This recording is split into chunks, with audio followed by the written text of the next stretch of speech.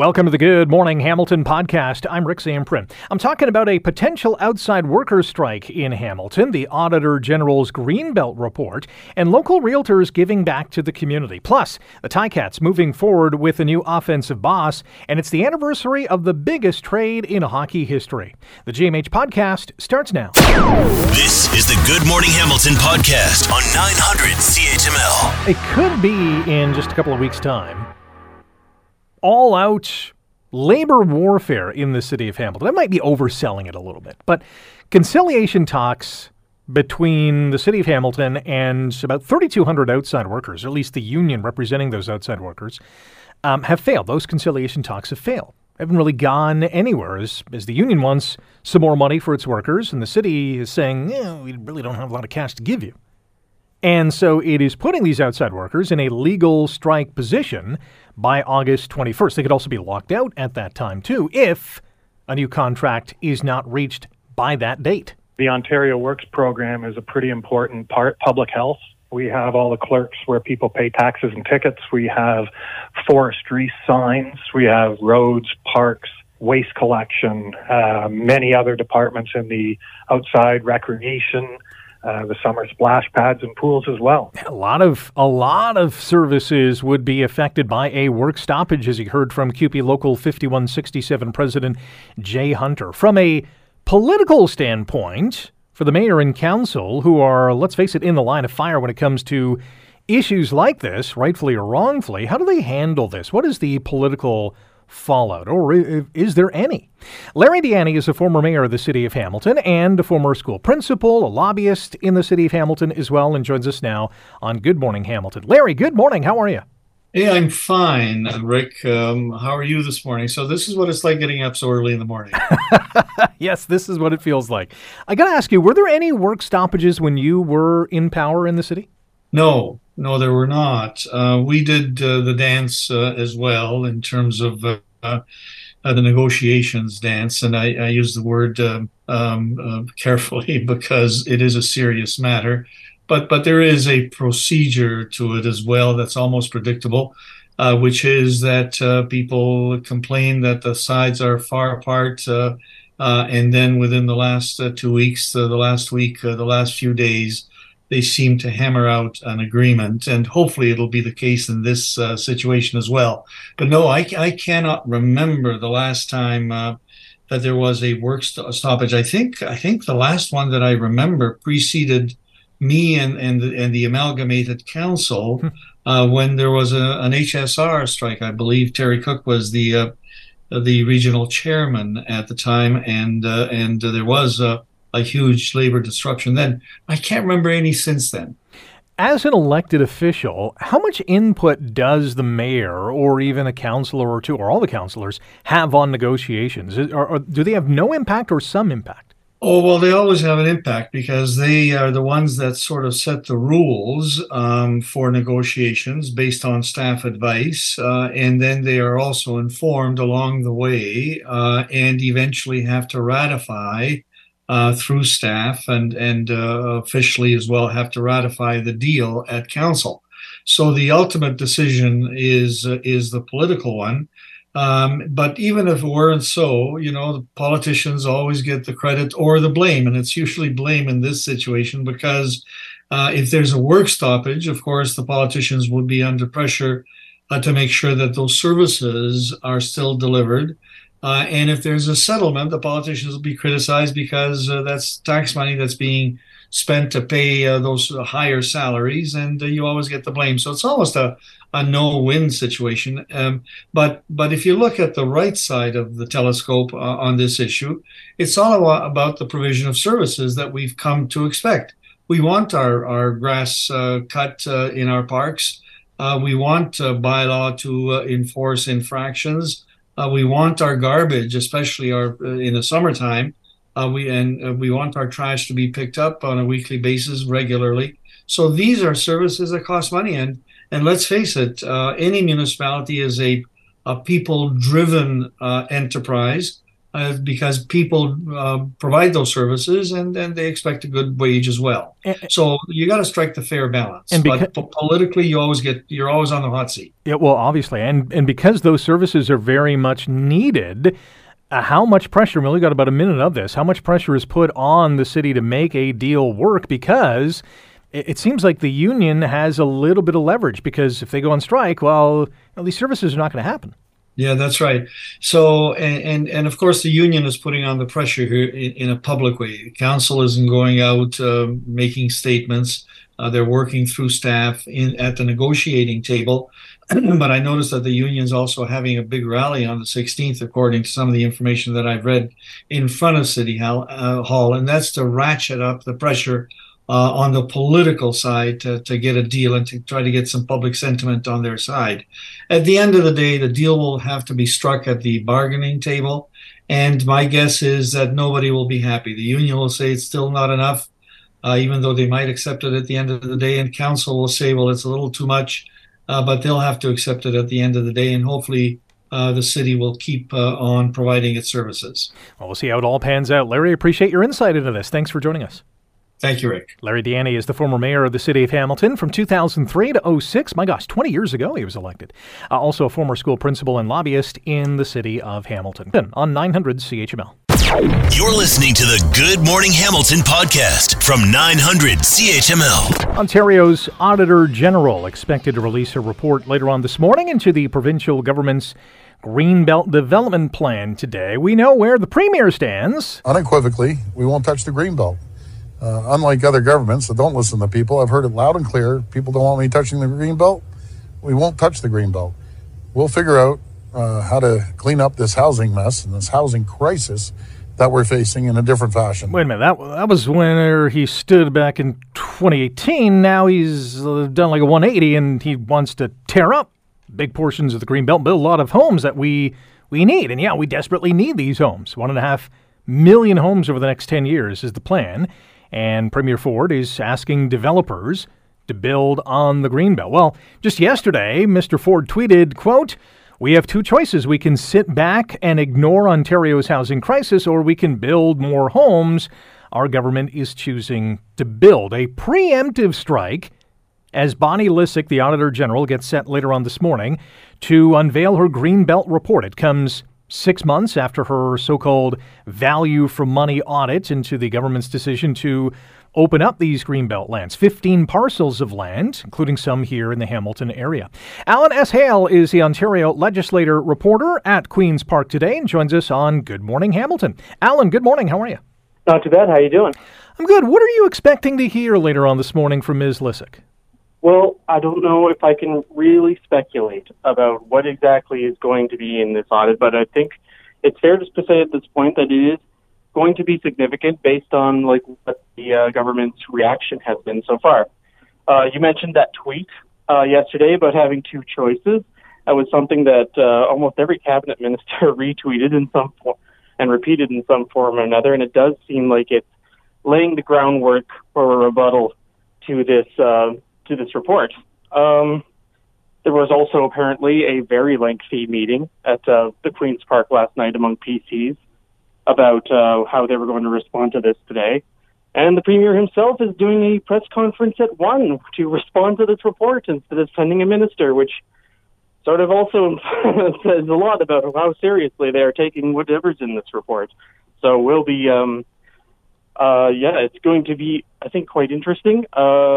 It'll probably, if I had to guess, it'll probably have some information about how the properties in the Greenbelt that were removed for protection were chosen, and that information is not going to support what the government has been saying about that decision, that it was sort of out of their hands, that it was done by civil servants, they didn't know, and there's no way it could have been leaked to property developers. But I guess we'll see, and I'll be getting my copy in about 15 minutes. It sounds like this report could have the potential to be a big blow to the Ford brand, because Ford has said, there's nothing to hide here, but in the same sense, he's also said that, the scope of this is beyond the Auditor General's scope, and it sounds like even before this day came, he was already in damage control. Well, it certainly seems to be the case. I agree. It is. I mean, we've already seen one poll where a majority of respondents in Ontario think that Premier Ford is making decisions that aren't in the best interests of Ontarians, and they're doing what's best for his friends. The line the NDP and the Liberals have been pushing for a while, and I think DBCs have a danger of it to really taking hold in people's minds. And if this Greenbelt policy is shown to be in keeping with that pattern, then it's going to be really bad for them. Like, this is like one of those bread and butter gravy train, stop the gravy train kind of issues. And I mean, if this supports at all what and people have been suspecting that this was a gift to people who, have basically been at his daughter's wedding, it's going to be really, really bad. And I'm not surprised that they're trying to come up with some kind of response to it. We're talking about today's Greenbelt announcement from the Auditor General in Ontario. Bonnie Lysyk later on this morning will unveil her value for money audit into the government's decisions in the lead up to this decision about the Greenbelt being made. And our guest on Good Morning Hamilton on 900 CHML is Alan S. Hale, Ontario legislator reporter with Queen's Park Today, regarding those questions about, select developers or developers being selected by the government were given advance notice of the government's plans. If that is the case, and Bonnie Lysyk says this actually happened, what do you think that does to the Greenbelt development plan? Does it kill it? Does it pause it? Does it slow it down? What's your best guess? Now, I'm going to temper some expectations here. I do not think this report will make that conclusion. I think more than likely, the report will give us some more information about how these properties were selected and why. And that alone could be a big story. But let's say that it is what happens. Like, she definitively turns up proof that this was leaked to developers by somebody. It would be. I don't think, unless the government decided to back off of its decision in light of that, which I'm not entirely sure that would happen. I think their tweet yesterday sort of shows that they are willing to go to the mat on this one, that they still think this was the right choice. But I mean, every single, anytime those... I think Alan's phone is breaking up. Alan, you still with us? This is going to be... Oh, I'm sorry. Yeah, no, you're back with us. All right. Anytime these property developers come to looking for an approval from a city council site, this is going to be looming over them.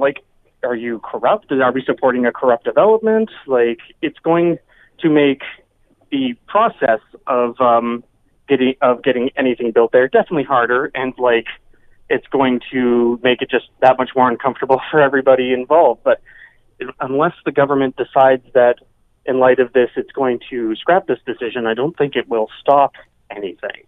It might slow it down, make for some very uncomfortable situations and optics, but unless the government decides to turn tail on it, I don't think it will stop development on the Greenbelt. Yeah, you're probably right on that one. Alan, really appreciate your insight into this, and enjoy the day. Thank you so much. Alan S. Hale is Ontario legislator reporter with Queen's Park Today. You're listening to the Good Morning Hamilton podcast from 900 CHML. Got a tweet from Great Scott who says, if you look at a map of Stony Creek, there is Greenbelt land less than a kilometer from new subdivisions being built.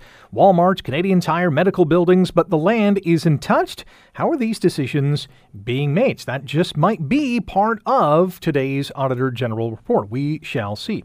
Jeff Paikin is the president of New Horizon Development Group and joins us now on GMH. Jeff, good morning. Welcome to the show.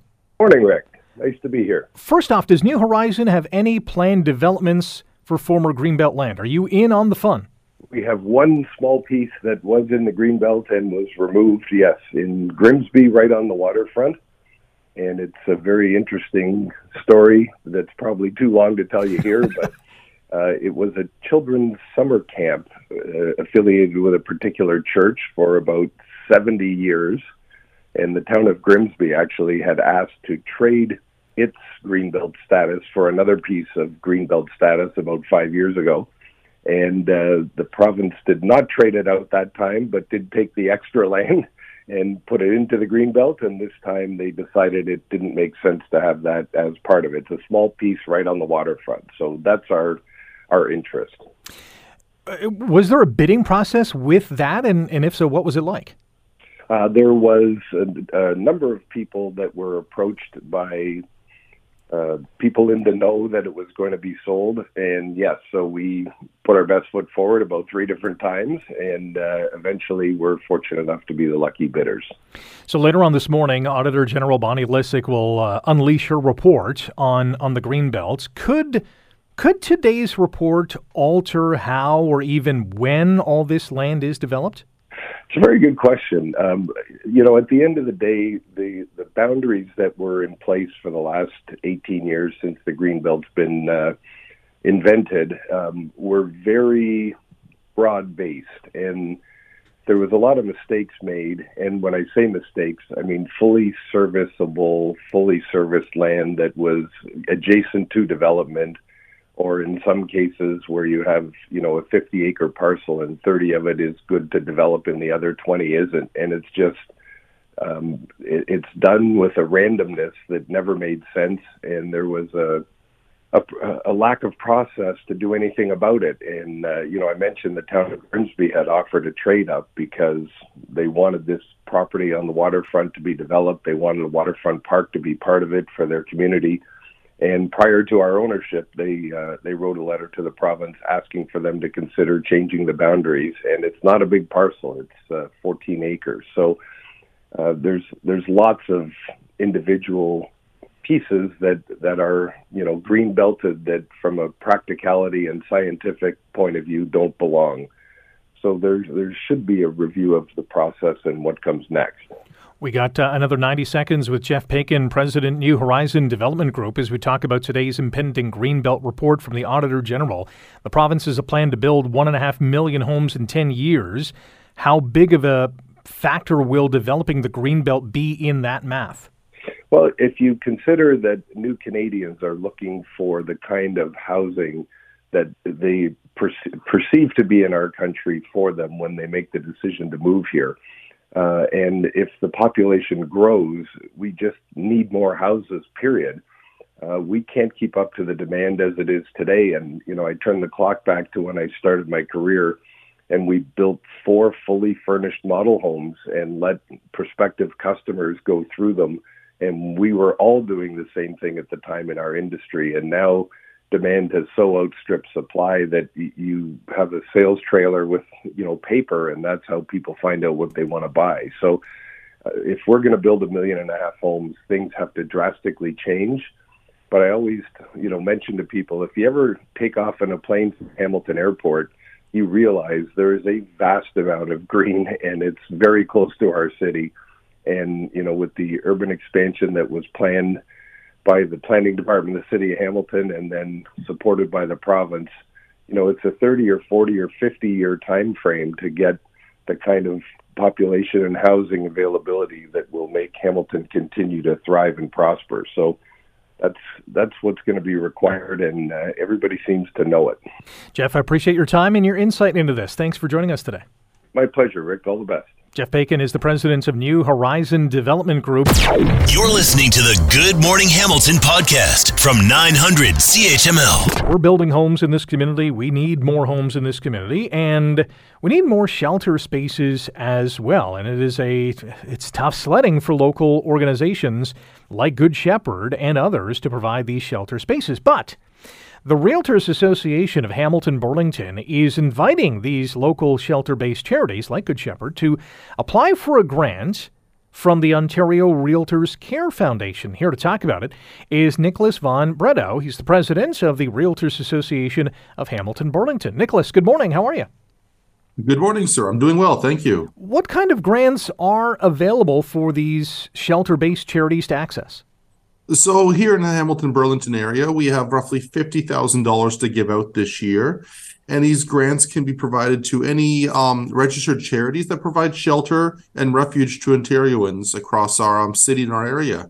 And it's anything with regards to protection from the effects of hunger, elements, abuse, disabilities, and illnesses.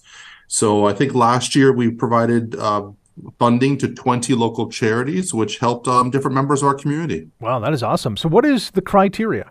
The criteria is that you have to be a registered charity that supports the Ontarians across our province in regards to sheltered needs. So it's a lot of our community members that have had seen better days, who need to have hunger, need some shelter from the elements, or have experienced some abuse and need to find some own shelter to get away from that. So this is through the Ontario Realtors Care Foundation. How do these charities apply for the funding?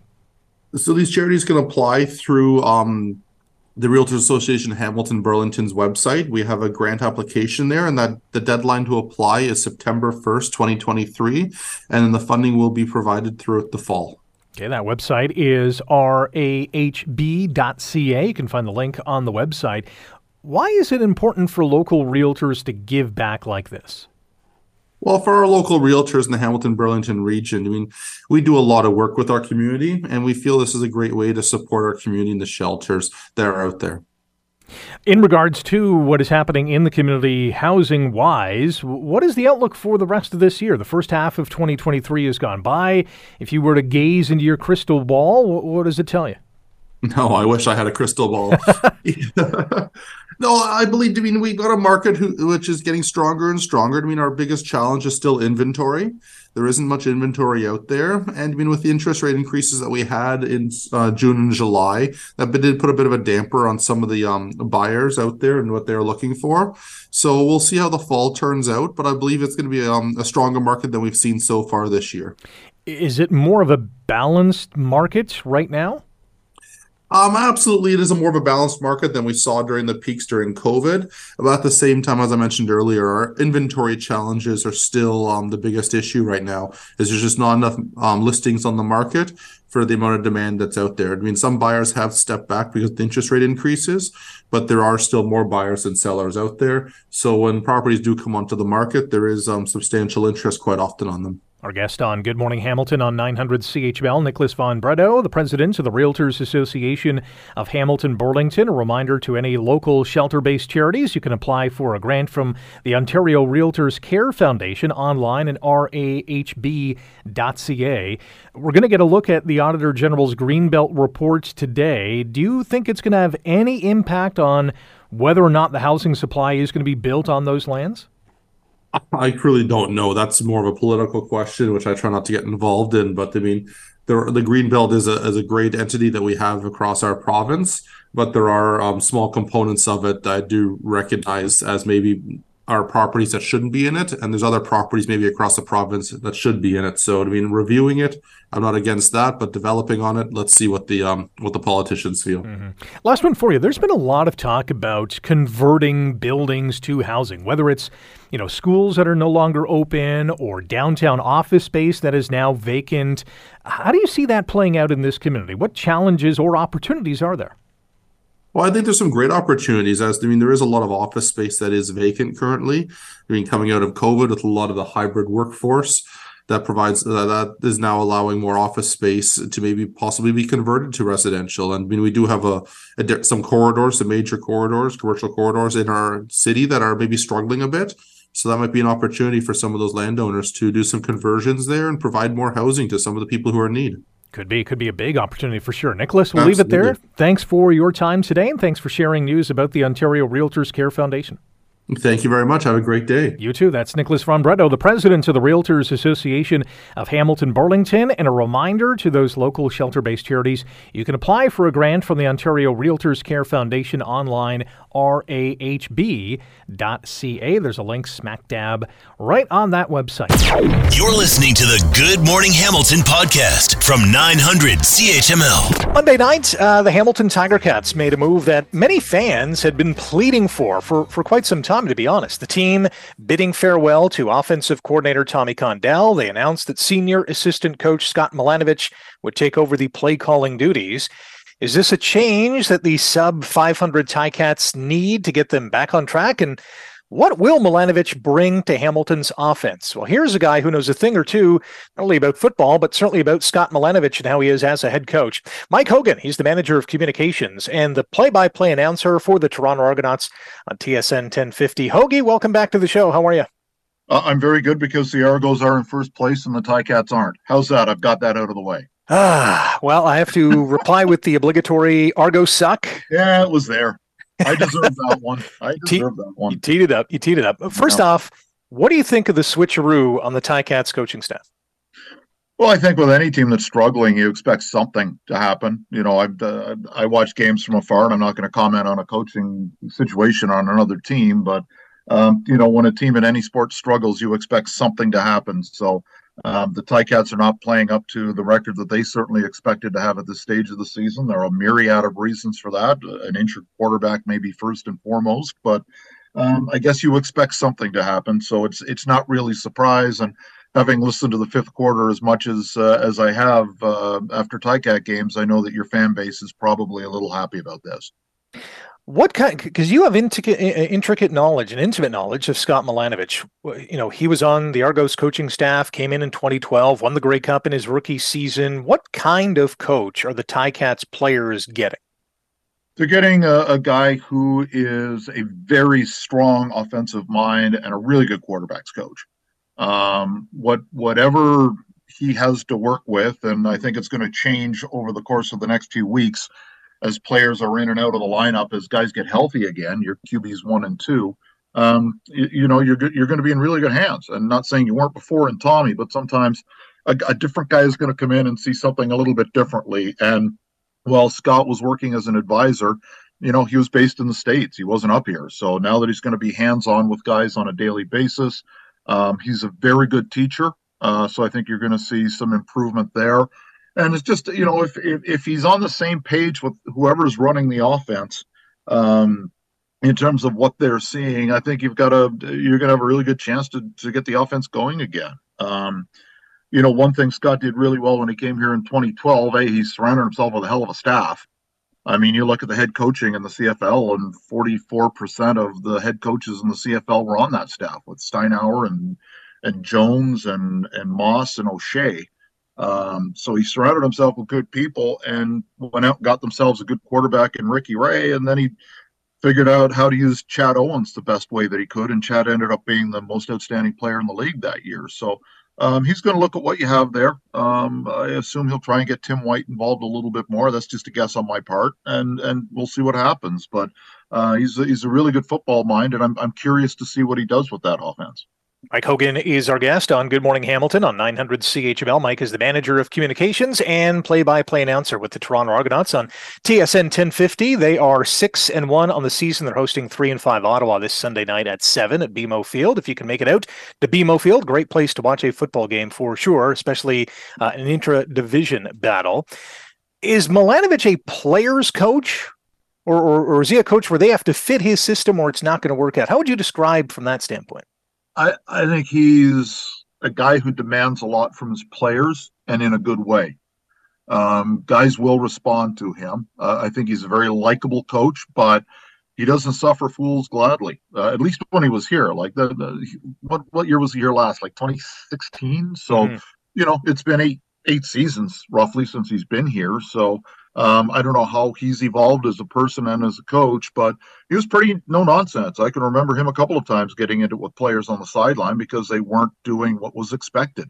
So he demands a lot. So if guys are willing to buy what he's selling, there's no reason to think that he can't, get a little bit of life injected into the Hamilton offense. And you're getting a good guy and a really good football coach.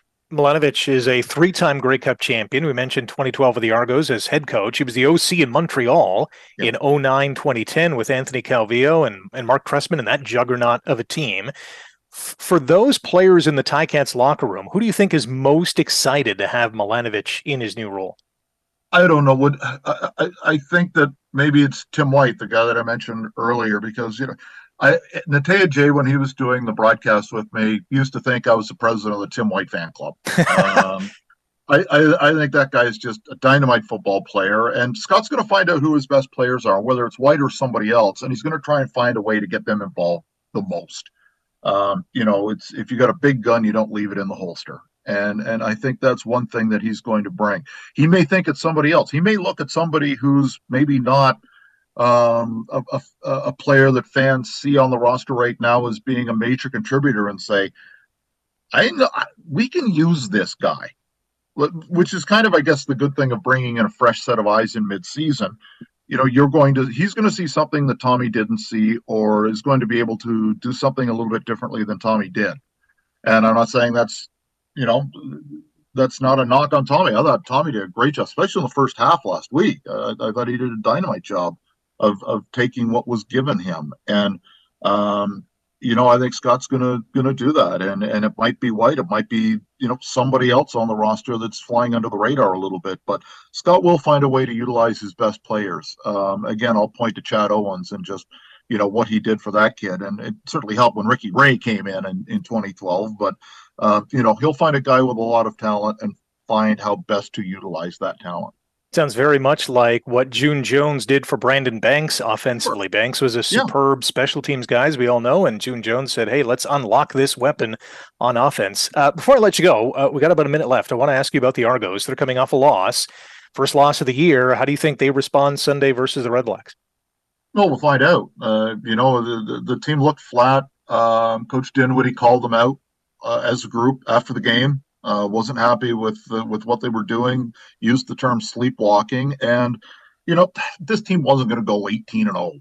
It's the expectations became pretty high, and maybe the guys, as Milanovich alluded to, were starting to believe the press clippings a little bit, for lack of a better term. And it was a good reality check, and luckily, from an Argonaut perspective, it came against a team in the West. So it wasn't a 4-point loss; it was a 2-point loss, and we'll see what kind of response they have on Sunday against Ottawa. And as you mentioned, tickets available at argonauts.ca. Should be an exciting game. Hoagie, best of luck this weekend, and we'll chat down the road. We'll see you on Labor Day. Mike Hogan of the Argonauts teeing up a big clash this weekend, and other big games on tap in the CFL, and what we can expect from Scott Milanovich. You're listening to the Good Morning Hamilton podcast from 900 CHML. Hey, it was 35 years ago today. Man, does time ever fly. That superstar Wayne Gretzky was traded from Edmonton to Los Angeles. For the benefit of Wayne Gretzky, my new wife, and our expected child in the new year, that it would be beneficial for everyone involved to let me play with the Los Angeles Kings. National Hockey League was forever changed after this trade. There's no doubt about that. Scott Radley is the host of The Scott Radley Show, which you can hear weeknights from 6 until 8 here on 900 CHML, and a columnist with the Hamilton Spectator. And odds are, was surprised as everyone else was 35 years ago today, August 9th, 1988, when Wayne Gretzky was traded. Scott, was this a where were you type of moment for you? You know what? To me, it's a yes, but to me, it's a much more significant event in retrospect when you look back and what it did to change hockey. At the moment, it was shocking for everybody. And I mean, you remember that, I can't remember the name, but an MP tried to get it banned that Wayne Gretzky had to play in Canada. I mean, there was all kinds of weird stuff that was happening. But think of the ways that the NHL changed that day. So first of all, you've got Wayne Gretzky taking the hit for Peter Pocklington, because when you hear that clip, it wasn't, by all accounts now, it was not Wayne Gretzky's choice. I don't think he minded it, but it wasn't, he was sort of making it sound like Janet Jackson and he were the Yoko Onos of the NHL, and off we go. It turns out that wasn't really true. Beyond that, it showed that anybody can be traded. It created a new hockey market in the south of the States that didn't really exist in any real way before then.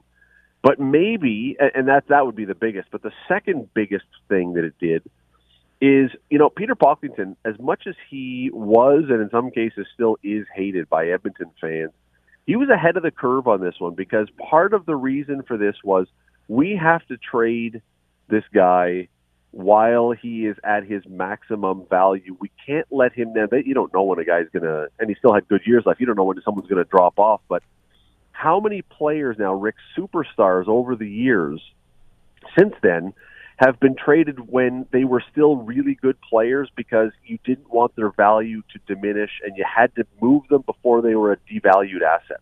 Or you were a small market team and you wanted to get while the getting was good. I mean, Gretzky was 27 at the time. Yeah, no, and he had many, many great years left.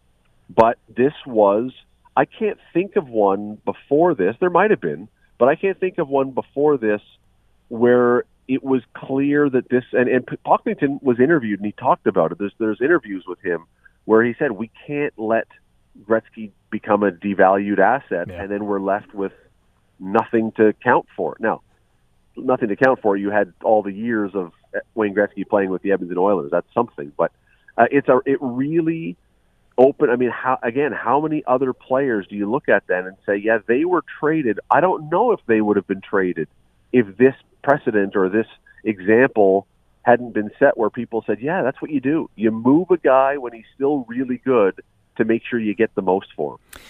We got about a minute. Do you know the story of where Gretzky was when he found out about the trade the night before? I have heard, yeah, you tell it, but I have heard this story. It's a good one. So he was at Alan Thicke's house babysitting Robin Thicke because Alan Thicke was in Norway with his other son shooting a movie or a show or whatever. So Wayne and Janet were at Alan Thicke's house babysitting future music superstar Robin Thicke the night he found out he was going to Los Angeles. That's pretty crazy. Robin Thicke was the guy who took the phone call from Bruce McDonald to say, go wake up Wayne because he has to get to the phone. And Robin Thicke was like 10 or 11 and was like, I don't want to do that. They were like, no, you got to go get him up. But it's, again, if you, in retrospect, it was a shocking day at the time, but in retrospect, there are so many ways this changed hockey, some for the better, some maybe not for the better, but it was, I don't know, it's the day that they announced expansion, perhaps, back in 1967. I mean, I don't know what other day you would put up there as having this many impacts on the game. Yeah. Well, it was a massive impact for sure. Scott, appreciate the time, and we'll hear from you guest hosting Hamilton today, later on at 3 till 6 this afternoon. Have a great day. Thanks, Rick. Scott Radley is the host of The Scott Radley Show, which you can hear weeknights 6 to 8 here on 900 CHML, also a columnist with the Hamilton Spectator. Thanks for listening to the Good Morning Hamilton podcast. You can listen to the show live weekday mornings from 5:30 to 9 on 900 CHML and online at 900CHML.com. The Good Morning Hamilton podcast is available on Apple Podcast, Google Podcast, and wherever you get your favorite podcast. I'm Rick Zamprin. Thanks again for listening, and don't forget to subscribe to the podcast. It's free, so you never miss an episode, and make sure you rate and review.